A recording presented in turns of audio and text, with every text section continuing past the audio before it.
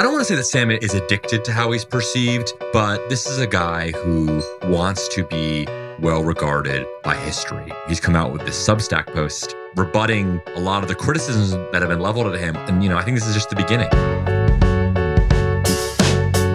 Welcome to the Powers That Be Daily, Puck's podcast focused on the intersection of Wall Street, Washington, Silicon Valley, and Hollywood, and the players who run it all. I'm Peter Hamby. It's Wednesday, January 18th. Today, Teddy Schleifer is here to talk about Sam Bankman-Fried's unusual communication strategy, talking to reporters at almost every turn and posting online from his house arrest in Palo Alto. And he's doing it even as he faces a frightening legal fate. So what's he up to exactly? Teddy has some thoughts. And later, Bill Cohan chats with Ben Landy about activist investor Nelson Peltz and his proxy war with Disney. Bill digs into whether or not Bob Iger will pay the price for blowing him off. We'll hear about all that and more on today's episode of The Powers That Be.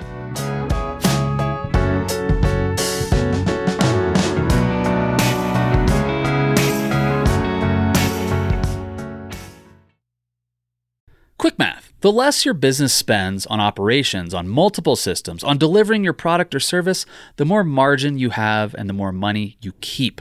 But with higher expenses on materials, employees, distribution, and borrowing, everything costs more. So to reduce costs and headaches, smart businesses are graduating to NetSuite by Oracle.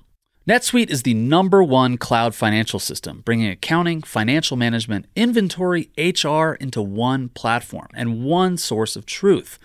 With NetSuite, you reduce IT costs because NetSuite lives in the cloud with no hardware required, accessed from anywhere. You cut the cost of maintaining multiple systems because you've got one unified business management suite. You improve efficiency by bringing all your major business processes into one platform, slashing manual tasks and errors. Over 37,000 companies have already made the move. So do the math. See how you profit with NetSuite. By popular demand, NetSuite has extended its one-of-a-kind flexible financing program for a few more weeks. Head to netsuite.com/powersthatbe, netsuite.com/powersthatbe. That's netsuite.com/powersthatbe.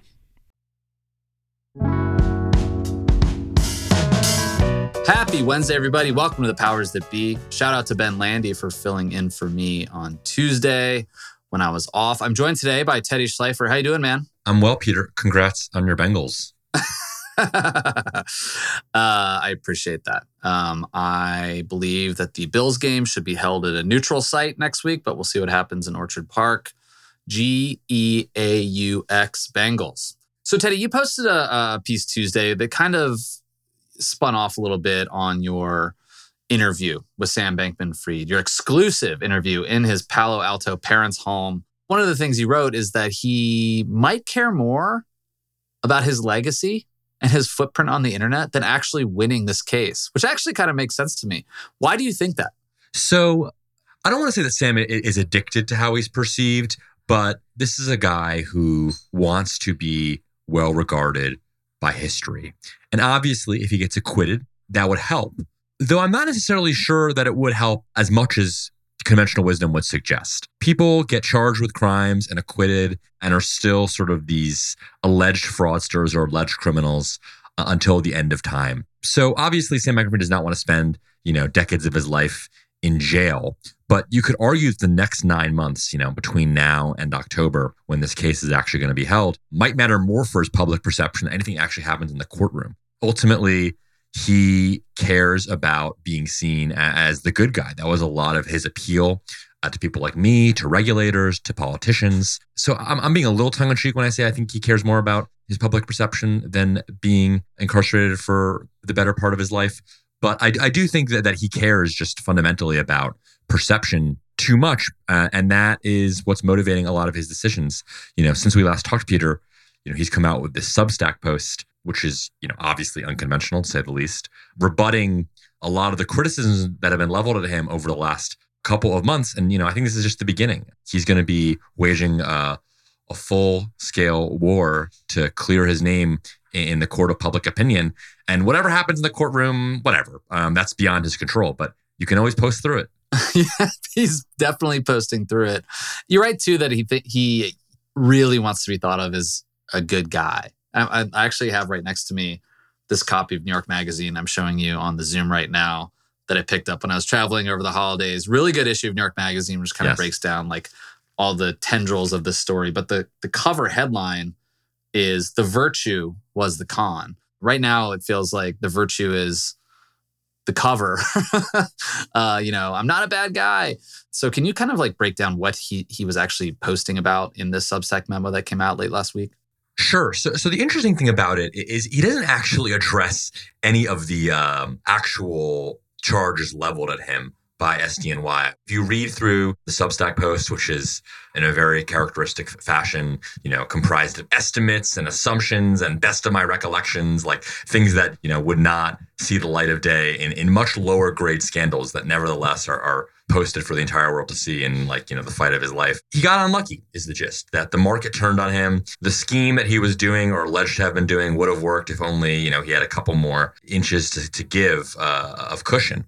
He says explicitly that, he did not steal any money, which is a line that, is sort of just guaranteed to be the lead pickup for articles, but isn't actually like alleged or backed up in any sort of serious way. I mean, it was meant for journalists. That's the audience. It was meant to be written about and, sort of give Sam's side of the story in a way that is direct to consumer and is more digestible and readable than something that will be argued, in court file. It's very interesting. I mean, like when you think about kind of the history or the future of kind of crisis comms, in lawsuits or, actual criminal proceedings like this there's sort of two languages that are spoken, right? There's this legalese that is sort of then translated by reporters into copy or tweets. But that's with a filter, right? Journalists are going to say what they think the most interesting lines are. And then there's the second language, which is being spoken by Sam in this situation, which is very unusual. I think this could be the future. Like, regardless of whether or not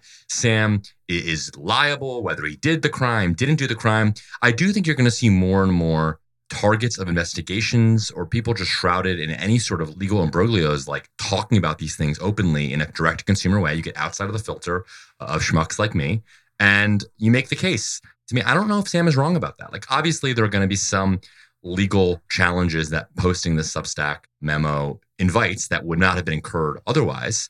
But I think it's a net positive for people to talk about their controversies, even if it kind of weakens the gatekeeping power of mainstream media. Yeah, I mean, Donald Trump posted through a million controversies, and he is under multiple federal and state investigations and is also posting through it. And I'm also reminded in this context of Ralph Northam, the governor of Virginia, who is Democrat, was caught in this blackface scandal, back in like 2018, I think, like the year after he was elected. And he, got up and spilled his guts and, kind of in the old Mark Sanford way. That was another wild press conference I covered back in the day in 2009 when he was having his affair and hiking the Appalachian Trail. But Ralph Northam was out there being like, I don't remember this. And because he's a Democrat, and because we were sort of in this moment where identity and political correctness mattered a lot, my assumption was, he's got to resign. And I remember Brendan Buck, who, worked on Capitol Hill at various senior levels. He was texting me because he knows I'm from Virginia. And he was like, do you think he's going to resign? I was like, yeah, I think he's got to. He's like, why? Says who? Says the media?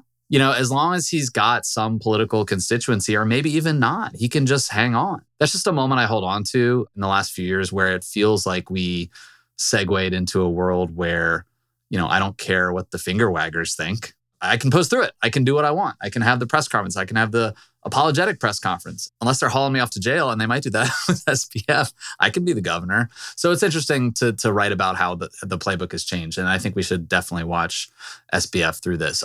There's another thing you wrote in this piece, Teddy, that jumped out at me too, which was right after the story popped in like November, bunch of Democrats, and he was a prolific giver to Democrats, some Republicans and other people at FTX gave to Republicans. But some of these officials and groups that he had donated to then donated their money to charity, which is, speaking of traditional PR, the move. Like Chuy Garcia, like the congressman from Illinois, is like, I'm giving this to a charity. I don't want to be involved with his money. The problem with that, is you're right, is like, it wasn't SBF's money necessarily. It wasn't like they got a donation from the American Petroleum Institute and gave to charity. theoretically, that's some investors' money. Or some FTX customers' money. Exactly. That's what I mean. Like it could have been just some individual's money that is now poof gone. And so you write that some of these groups that got money and gave it away to charity, joke's on them. They might have to figure out a way to give that money back somehow. And therefore they're paying twice.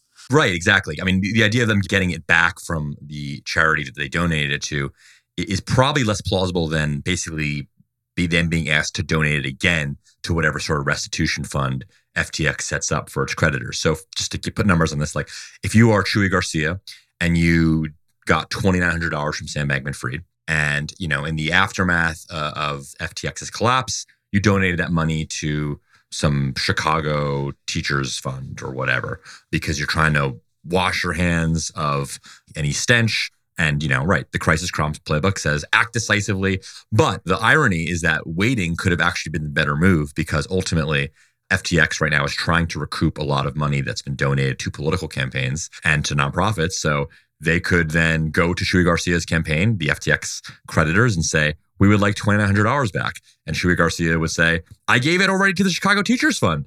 There's a scenario here where then they have to donate $5,800 because there's a $2,900 they already donated for, winning the news cycle of November 13th. And then there's a $2,900 that ultimately they will have to give in, September 2023.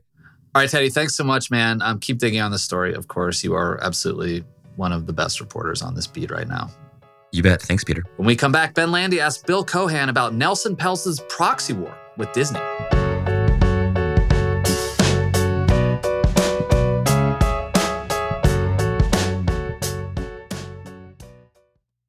Hey, Powers That Be listeners, I'm here to tell you that there's no reason to panic the next time you're searching for the perfect gift. Now you can use gift mode on Etsy.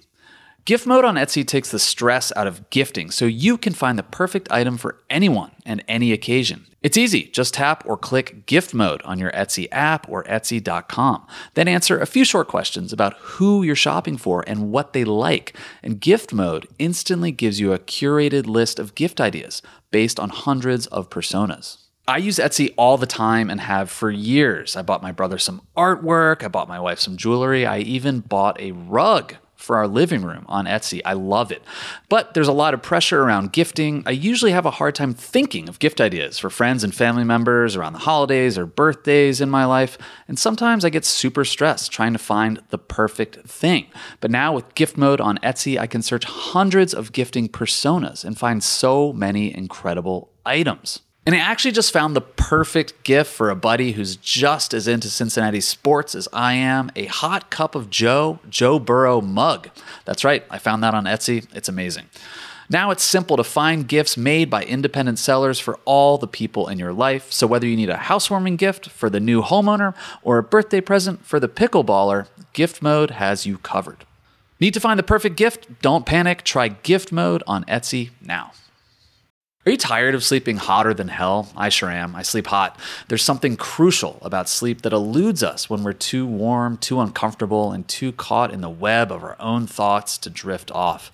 And while curiosity fuels our days, science tells us that cool sleep recharges our nights. That's where ChiliPad by Sleep Me comes in. Meet the bed cooling system that elevates the quality of human life through cool sleep. The ChiliPad bed cooling system is your new bedtime solution. I love it. It lets you customize your sleeping environment to your optimal temperature, ensuring you fall asleep, stay asleep, and wake up refreshed. ChiliPad works with your existing mattress. It's a water-based mattress topper that continuously controls your bed temperature from 55 to 115 degrees, allowing your body to rest and recover. This isn't just about escaping the heat, it's also about optimizing your sleep for better health, more energy, and improved physical and cognitive performance, which I obviously need hosting a podcast. ChiliPads are designed for 1 or 2 sleepers, so if your sleep partner likes to sleep at a different temperature, or you only need it for one side of the bed, that's okay too, and we know that's crucial. Plus, you can schedule automated temperature changes to trigger deep sleep.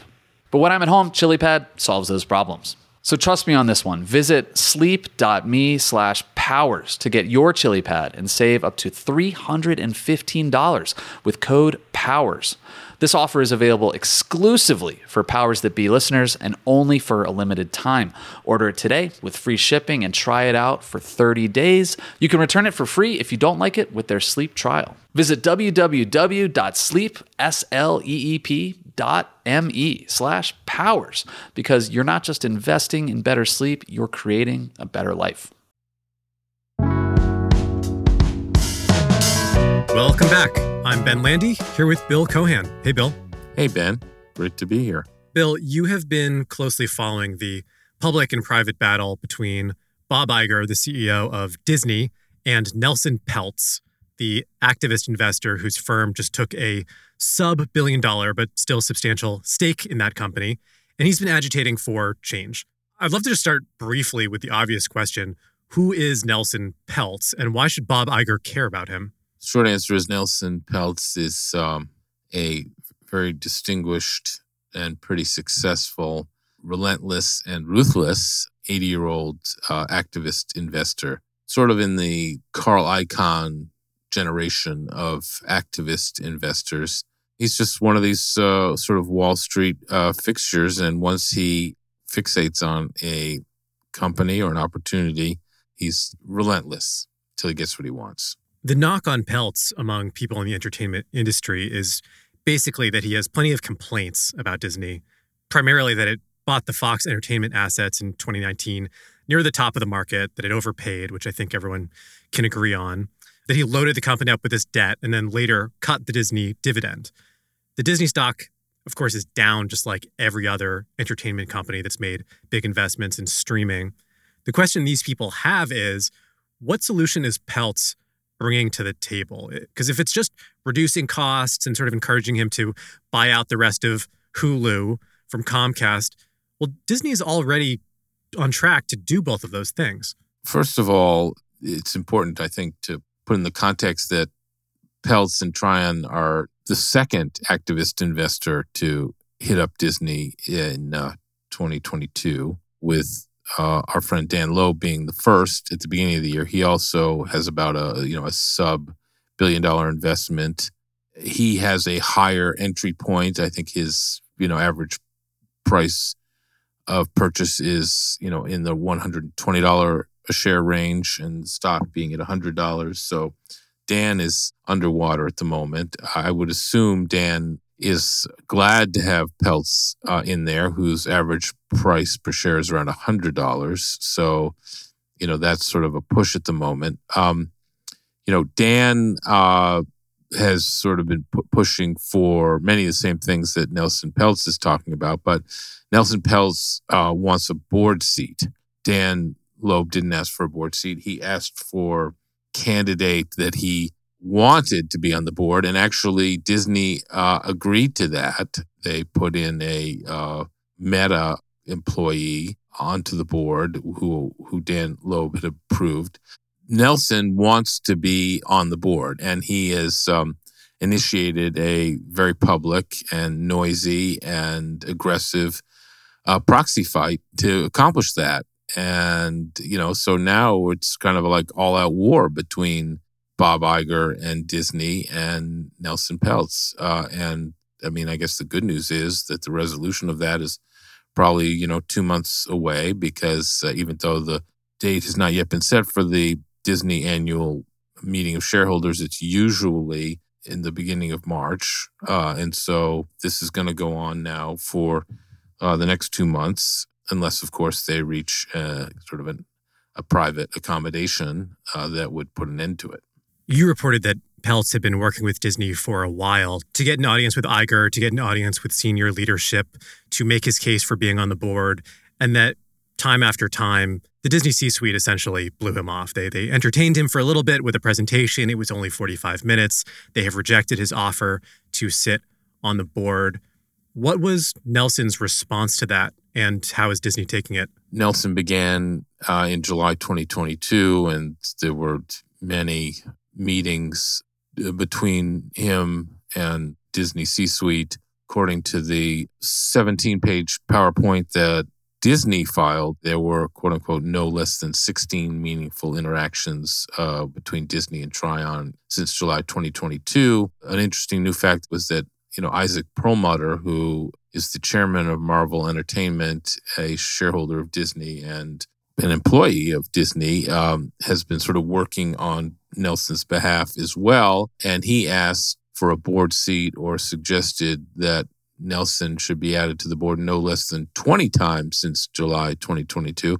I'm not exactly sure what the thinking is behind Disney including this additional information in their filing, because it shows that, I guess, that they entertained many requests from Peltz and his camp to consider putting Peltz on the board, all of which resulted in it not happening and the initiation last week of the proxy fight. So I think the thing that Bob Iger and the folks at Disney or the Disney advisors are failing to understand is that Nelson Peltz doesn't go away. Dan Loeb kind of can go away. Dan Loeb has shown that he'll go away, over time, either after making money or not making money. He just sort of isn't in things necessarily for the long haul, which often has worked to his benefit. Nelson Peltz just is relentless. He's not going to go away. He's either going to get the board seat he wants, and that'll be pretty much a big time negative for Disney, or he will not get the board seat that he wants, and it'll still be pretty much a big time negative for Disney because he creates disruption and he sort of pits board members against each other. He's just kind of relentless until, he begins to get the things that he wants, which ultimately what he wants, of course, is to make money and a higher share price. And if Disney will do without him the things that shareholders decide they like, and, who knows what those things are at this point, whether it's sort of, stopping the gushing loss of money at Disney Plus, or whether it's spinning off ESPN with some of Disney's $50 billion of debt, or the Hulu situation you alluded to. Who knows what the magic sauce is that gets the stock moving again, but that's basically what Nelson, of course, cares about. So if the stock goes up and he's making money, he's in the money, and he doesn't get the board seat, then he'll probably declare victory and move on. If the stock goes up because he gets the board seat or as part of pushing for things as a result of being in the boardroom, then he'll probably declare victory and move on. If the stock doesn't move, either with or without a board seat for Nelson, then Bob Iger's next 2 years are going to be extremely uncomfortable for him. I can understand why maybe Iger thinks that this will all blow over, given that the stock, it's been rising over the last few months. Obviously, it could resume its downward trajectory, but presumably there's some feeling that the correction in these streaming companies or entertainment companies that dabble in streaming, that they have bottomed, and that this correction is now moving in the other direction. And I can also understand why Iger must feel like Peltz is an irritant who doesn't bring a lot to the table. If that's pride, it might hurt Iger for the reasons that you were just describing. But I sort of have a hard time imagining Peltz winning a proxy battle with Iger, who is extremely popular and iconic and well-loved within his own industry. Am I underestimating how much disruption Peltz can bring in? Yes, you are. He's like the Terminator. I mean, this is what he does. Bob Iger does what he does. He, likes the adulation of being the CEO of Disney and having everybody in Hollywood fawn over him and be excited by him. And Nelson Peltz doesn't care what people in Hollywood think of him. He cares about making money for his investors and for himself. And he's really good at it, and he's not going to stop until he gets what he wants. You have to understand, your enemy here and really understand how he functions. He doesn't hide it because he's done it at P&G. He's done it at DuPont. He's done it at Heinz. He's done it at GE. He's done it over and over and over again. He's 80 years old. He's not changing his stripes at this point. He's going to do what he does. His son is involved, and his son-in-law, who I know, Ed Garten, is involved, and they're just like apples falling close to the tree. They don't have a different approach than Nelson Peltz. They're not going anywhere. Bob Iger's, who is, the dean of Hollywood at this point, he'd better trot out whatever diplomatic skills he has and reach an accommodation as soon as he possibly can. Do not let this go to March. Do not let this continue any longer than it has. And if that means putting Nelson Peltz on the board, then that's what he should do, because I'm sure he can be constructive. He's been around for a long time. He's seen a lot of things. You don't want him at all, obviously, but since you've got him and you're not going to get rid of him either way, you might as well have him inside the tent looking out than outside the tent firing pot shots looking in. Well put. All right, Bill. Well, we'll see what happens, and we'll have you back on to explain it all as it unfolds. Thank you, Ben. Thanks so much for listening to another episode of The Powers That Be. As a reminder, The Powers That Be is the official podcast of Puck. We'd like to thank Ben Landy, Liz Goff, and Alex Bigler for their editorial and production guidance. If you like what you hear, please share with a friend. It really helps us keep delivering the inside scoop that only Puck can offer. Follow us on Twitter at Puck News. I'm Peter Hamby. See you tomorrow.